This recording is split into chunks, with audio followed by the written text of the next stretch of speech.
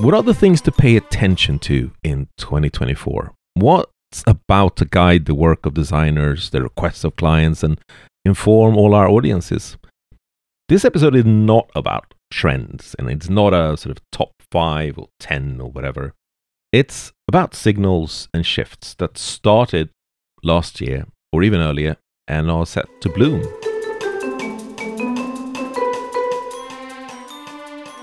First up, more global influences in design.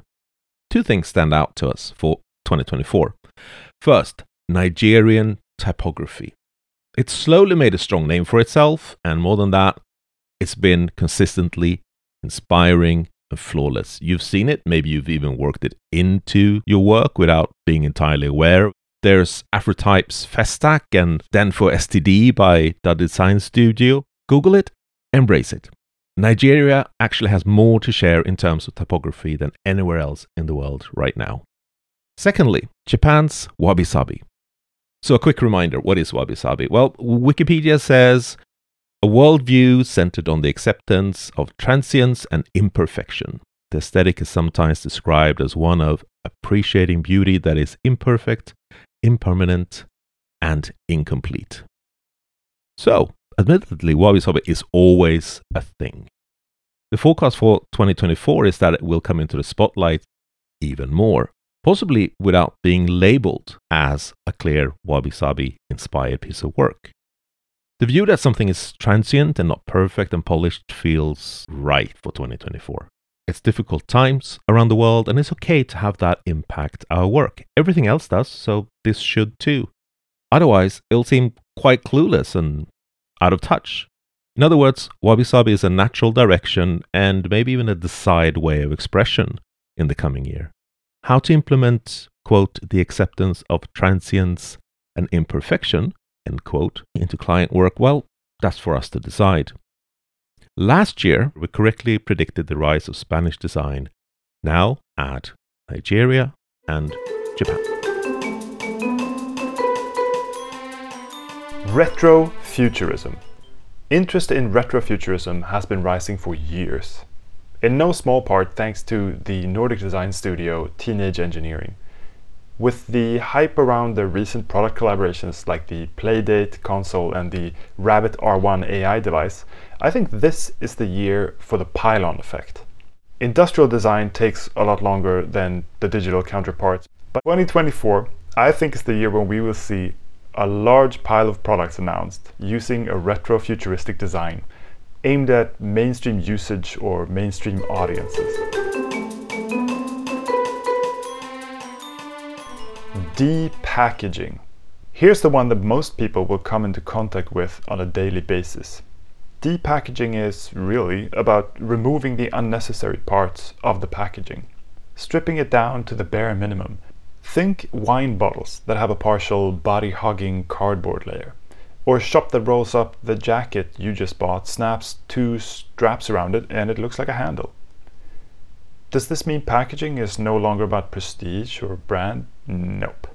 It's just done differently. And as long as it's about less packaging, that is a positive thing. Surrealism. We say surrealism and you think art. We think, yes, art, but also everything else. Maybe, again, it's the state of the world that requires a bit of surrealism as a way to cope, or because surrealism is actually really exciting. Last year, there was this airbrush surrealism sort of 80s thing going on. There was that Adam Driver Squarespace ad, making surrealism a perfect example of things that at least restarted last year and are set to bloom. In 2024, we'll see surrealism in all types of design. Spatial design, digital, of course art, but mostly beyond art. Expect crossover design where, say, designers and strategies for a spatial project lead the work in campaigns or other outreach. If the word surrealism doesn't quite connect with you, just think disorientation. Put differently, the crazy bits that earlier we would have dropped on the cutting room floor, they now sit up front in the client pitch. And not just that, it's being accepted, it's being built, done, delivered, and appreciated.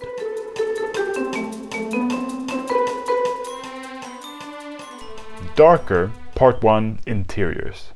Even though we might love the tidy lines of minimalism, the whitewashed walls are out. The high contrast colors and Baroque cornices are back in. Cornices, I hear you ask? The little ridges and framings so that the sunlight can cast shadows that enhance the interior design. Our only fear is, will 80s noir-inspired Venetian blinds make a comeback? Darker, Part 2, Dark Mode.